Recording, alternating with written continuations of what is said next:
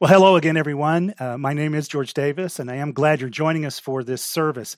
As a follow-up to the announcement Evie and Omar just made, if you're like me, you want to in some way express thanks to them. And here's one way you can do that. We're going to be inviting you to send in cards, notes, just words of appreciation. And if you could send that into the church, we're going to gather all of those cards and notes. And if you could get that to us by September 20th, we hope to give all of these to them on September 27th. So I'd love for you to be a part of that as well. Now, this morning, we are starting a new series. And then as we get started, let me show you this picture. Do you recognize that? I know some of you kind of this sign probably brings some unhappy memories, right? The check engine light on your car if you own a car. And my guess is most of us, if you've driven long enough, at some point, this notorious sign, this notorious indicator light comes on in your car. And I got to be honest with you, I don't know a lot about cars. So when this has happened to me, I kind of see, okay, is it going to go on for a while? And if it goes on for a while, it's like, oh, I've got to get this checked out. That's usually the first thing that comes through my mind. And then the next thing that comes through my mind is, and how much is this going to cost? And so this is part of the reality of driving. Now, in reality, I think it's great, particularly for those of us that don't know much about cars. It's great that our car has an indicator light like this. But let me kind of now move in a more personal direction and ask you this question. What's the warning light in your life and mine that something is wrong?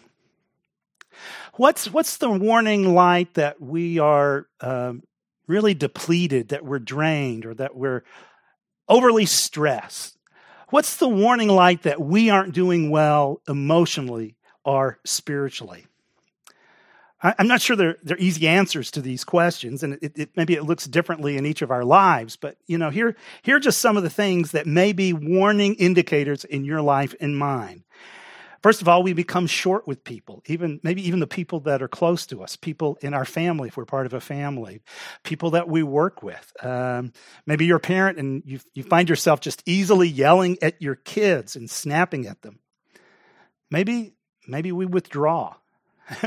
Maybe over time, we're constantly kind of just mindlessly scrolling through our stuff on our phone, our social media feed, stuff online. Maybe we're really just binge watching a lot of Netflix or spending too much time with our comfort food. Maybe we're more critical than usual. Maybe we're just sensing a kind of a cloud of bitterness that's settling in over us emotionally. Maybe we just become more numb to life. Or maybe we are constantly kind of moving into unhealthy escape mechanisms or unhealthy patterns of escape. These are all just some of the indicators, I think, that can go on in our lives that something is wrong.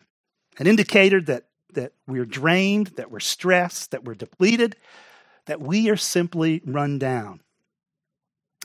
And let me tell you, if that's where you're at right now, I assure you, you are not alone. Just based on the conversations I've been having with people over the last few days, I think that many of us, in some ways, this is where we're at. This is how we feel.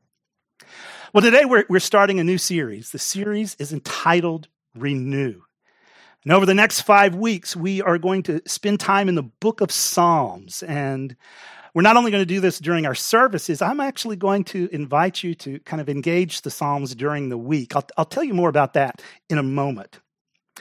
Now, as we spend time in the Psalms in different ways, the Psalms really invite us, equip us, challenge us to be renewed, to be refreshed, to be recharged, to be refueled. And as we're going to see, these are texts that as God works through the pages of Scripture, these are texts that really can renew my perspective, renew my soul, renew my peace, renew my courage, renew my sense of mission.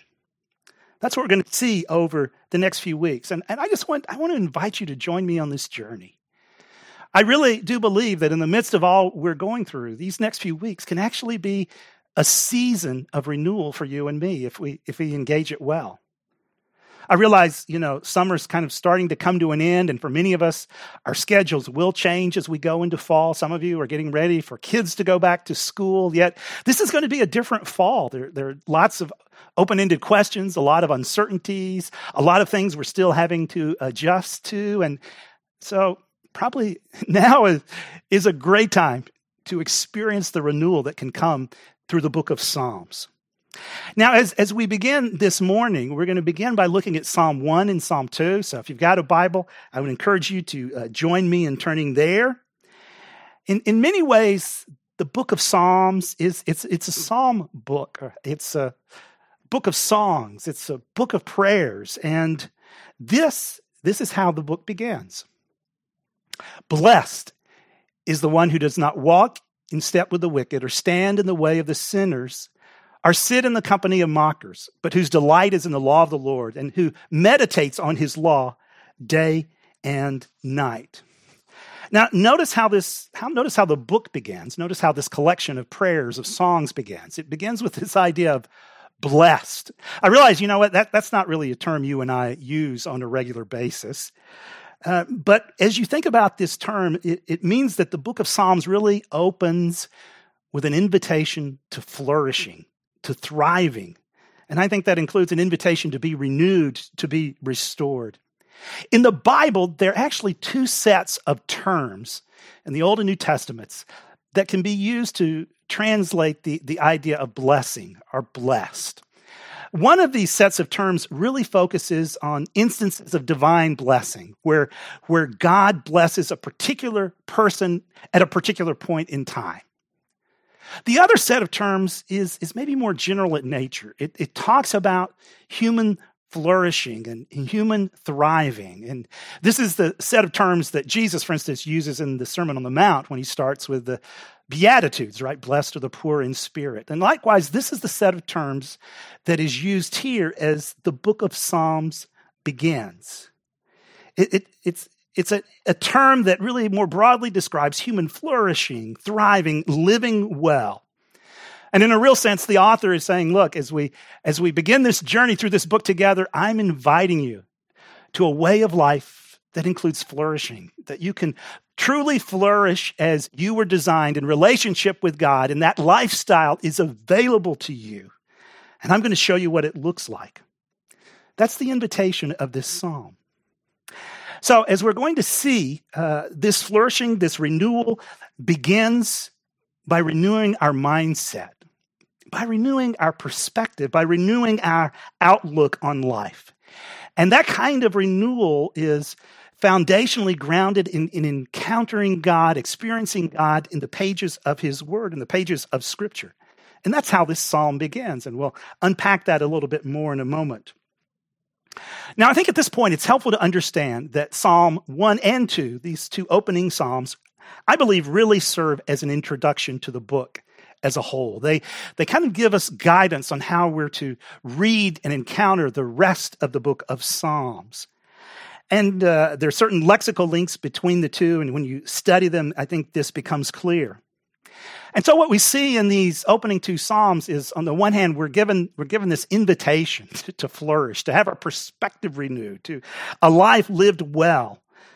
But in addition to that, we're told about a potential complication. We're given an invitation to flourish by meditating on God's word, but then we're told this will always be complicated because there are always going to be distractions in our environment. There are always going to be other ways to approach life.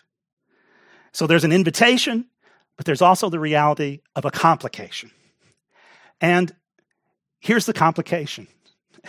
In a simple phrase, the complication is the desire for self-rule. I think this becomes even more clear as we move into the second psalm. The second psalm begins this way. Why do the nations conspire and the peoples plot in vain? The kings of the earth rise up and the rulers band together against the Lord and against his anointed, saying, let us break their chains and throw off their shackles.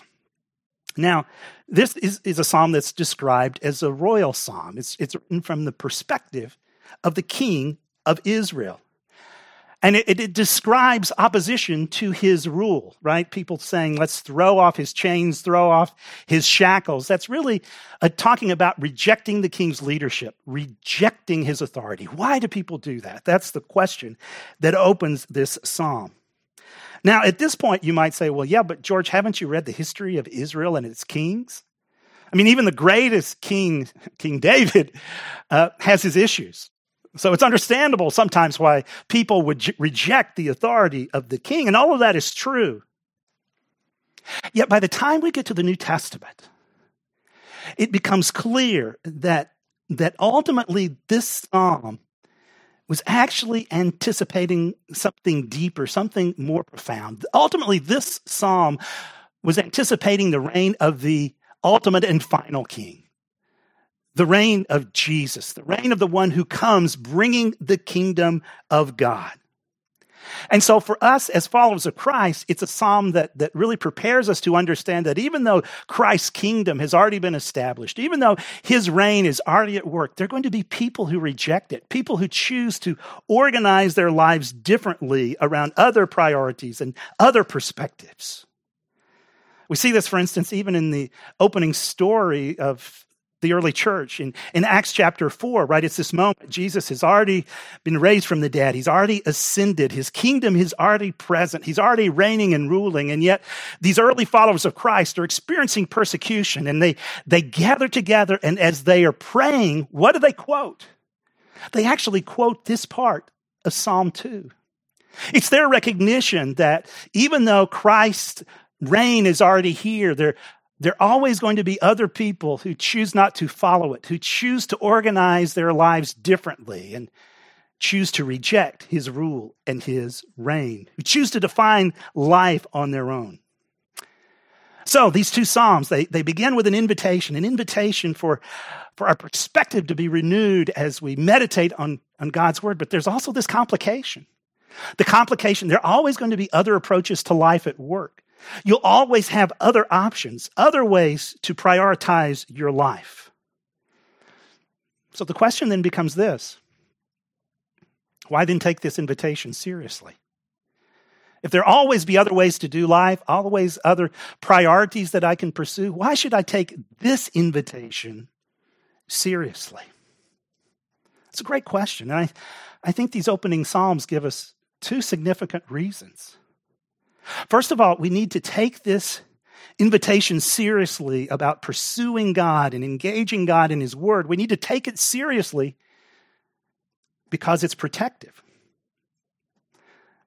Notice again, right? Blessed is the one who does not walk in step with the wicked, or stand in the way that sinners take, or sit in the company of mockers. The author is telling us that as you approach life, there are always going to be other ways to organize your life. There are always going to be other thoughts, beliefs, commitments that you can use to shape your life. But the argument of these opening Psalms is ultimately those beliefs will move you in a wrong direction if they are moving you away from God.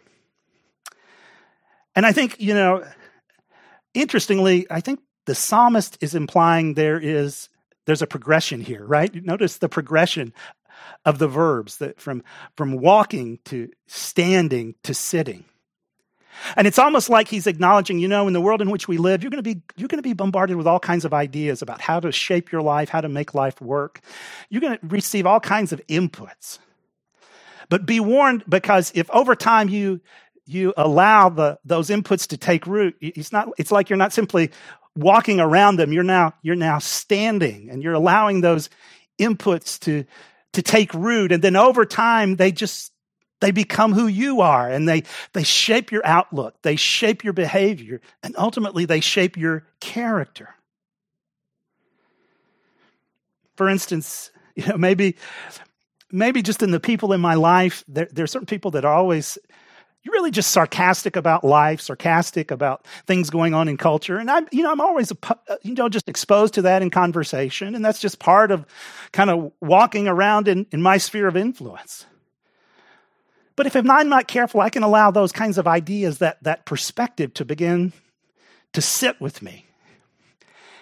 And over time, it will shape who I am and shape my approach to life. And the author says that's moving me in an unhealthy direction.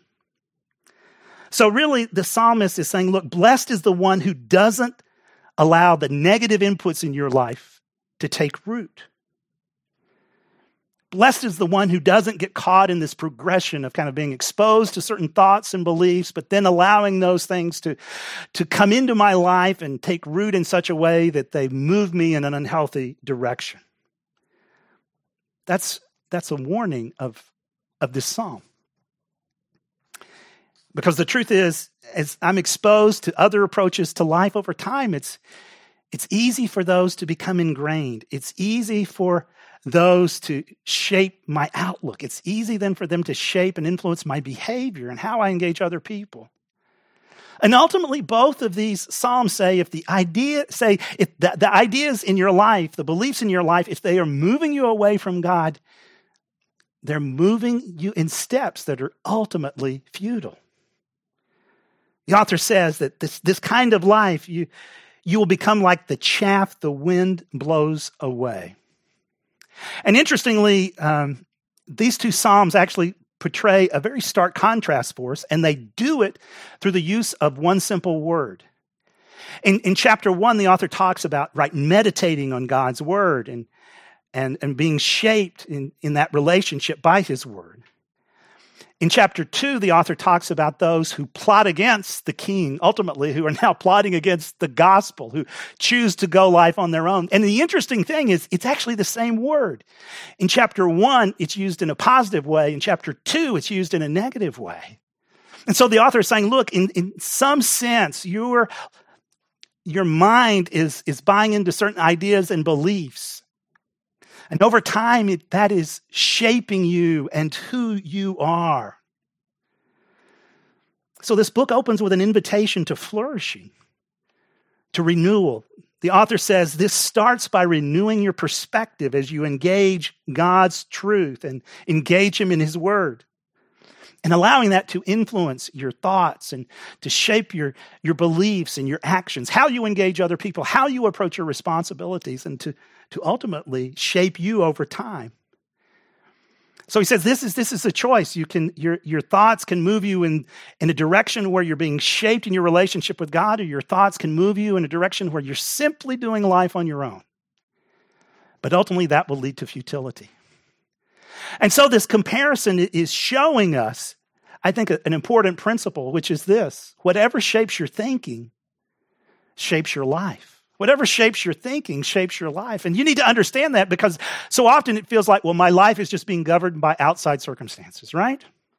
Right now, my life is just being governed by all the realities of COVID-19 and the implications of that. But that's not true. My life isn't simply shaped from the outside in. It's shaped from the inside out. And the thoughts, the beliefs, the attitudes at work, and those thoughts, beliefs, and attitudes that I allow to take root. So the author is saying, look, I want you to pursue God and his word because it will protect you. It will protect you from a life that ultimately leads you in a futile direction. But not only will it protect you, it will also be productive in you. Right? There's a productive dimension to this life that the psalmist is describing, this life of meditating on God's word and engaging him in his word. Notice once again, this person is like a tree planted by streams of water, which yields its fruit in season and whose leaf does not wither. Whatever they do prospers. As you think about what the author is describing here, I think as he envisions this tree kind of on the banks of a stream, there's a stability that comes from the rootedness that this tree has. Yes, the tree's going to have to experience, not only the rainy season, but the dry season, at times different harsh conditions, but there'll be a stability that comes through that. Furthermore, as this person is rooted in this relationship with God and meditates on his word, there's a fruitfulness that comes through that. And ultimately, the fruitfulness being described here is the I think, the fruitfulness of character. That as we pursue the lifestyle that the author describes, it's going to produce a depth in you, a depth in me, a depth of character. A depth of character that will ultimately influence our relationships and in our approach to life in general. So this is the invitation that opens the book of Psalms. It's an invitation to thrive, to flourish, to be renewed by having our perspective renewed, our outlook renewed. And that comes as we engage God in his word. So very quickly, what does this look like?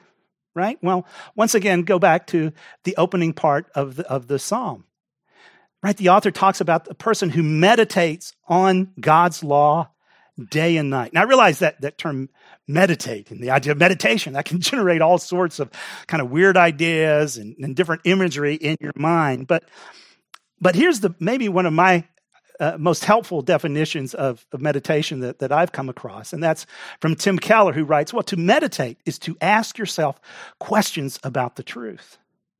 Right? To meditate is to kind of engage God in his word. And as you're working through scripture, reading different parts of scripture, just to ask certain questions. So, I'll just mention a couple of questions that I find helpful in reading scripture.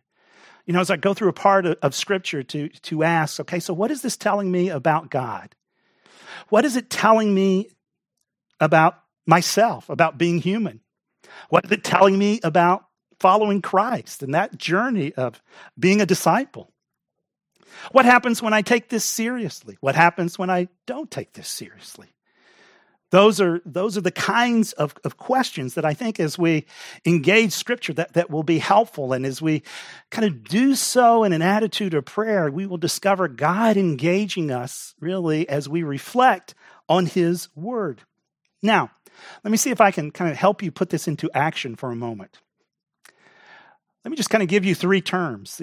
Read, reflect, respond. Right? To engage God in his word, to read parts of scripture, sections of scripture. But then after reading it, not just to put your Bible away, but then to reflect on what you're reading. Ask the kinds of questions I just asked. For instance, in reading these opening 2 Psalms, okay, what does this tell me about God? One of the things it tells me really about God is God wants me to be nourished, right? He has a vision of us flourishing. And he is the king who can actually have the authority to make that happen. So what does it tell me about us, about our human experience? Well, it does tell us, it gives us insight that our lives really are shaped by what we think and the attitudes, the inputs that come into our lives. And I need to take that seriously. What does it tell me about being a follower of Christ? Well, as I've already said, this passage points out, 2 very different choices, 2 very different directions. And I need to understand, even as I seek to pursue Christ, I'm always going to have other options out there. There'll always be distractions and other ways to approach life, other ways to try and make life work. And I need to be aware of that. Otherwise, I may actually be distracted and moving in the wrong direction, and I'm not even attuned to that. So we read and we reflect. And just to kind of give you an example of what this has looked like in my life, as I've been engaging just Psalm 1 in preparation for this text, personally, my mind's gone back to some experiences I had with my family in Israel 2 summers ago, thinking about visiting different places where, you saw streams of water and you saw the vegetation around that.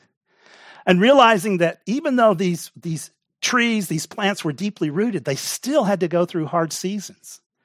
They still had to endure the dry season and the arid sun that could burn down on them for days and months at a time.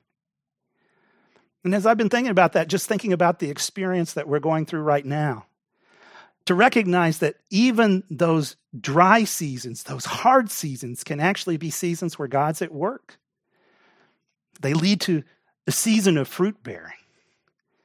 And to be open to the truth that even in the midst of all that we're going through, and even moments where it just feels like emotionally and spiritually the sun is beating down on my own life, that this can still be the season where God is at work. Because he works through the seasons as we engage him to bring about fruitfulness and flourishing. And that's just been an encouragement to me. So we read, we reflect, and then we respond. Sometimes I think part of the response is just kind of praying what we've learned back to God. So for me, just thanking him and acknowledging, okay, God, this can be a season in which you're at work. I want to be open to that. May I be encouraged by that, even in the really dry moments of COVID-19. Sometimes the response is thinking through an action step that you may encounter. Maybe it's acknowledging after reading Psalm 1, that there's some negative inputs that I'm just allowing to take root in my life. I'm consuming too much media, too much negativity, and I just need to make some adjustments.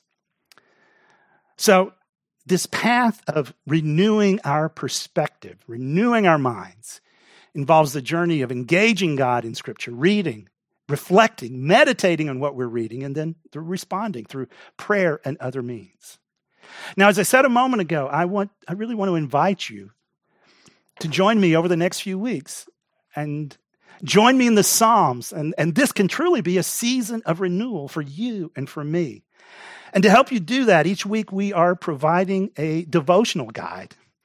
And it kind of gives you 3 days of questions, 3 days that simply walk you through this step of reading, reflecting, and responding. In addition to those 3 simple days of questions, there's also several questions you can ask as a family, questions you can use in a small group. And my challenge to you, my invitation to you over these next few weeks is to join me each week and just spend time in the Psalms 3 days a week and allow the pages of Scripture to be pages and words and places and moments that renew and restore you. The psalmist says, this is the invitation given to you. Even now, you can be renewed. With that in mind, would you join me in prayer? Let's pray. Gracious God, we read these opening words, and there is this powerful invitation to be renewed in our perspective. And that invitation will come in different ways as we see throughout other Psalms. And Father, I pray that now as we begin this 5-week journey, that we would be open to really engaging you in your word. That we would be open to the truth as we come to the end of summer, as we prepare for fall with so many questions, that this can actually be a season of renewal. Father, you want to meet us in the pages of Scripture. You want us to engage you in your word. May we be people who over the next few weeks accept that invitation. And I pray these things in Jesus' name. Amen.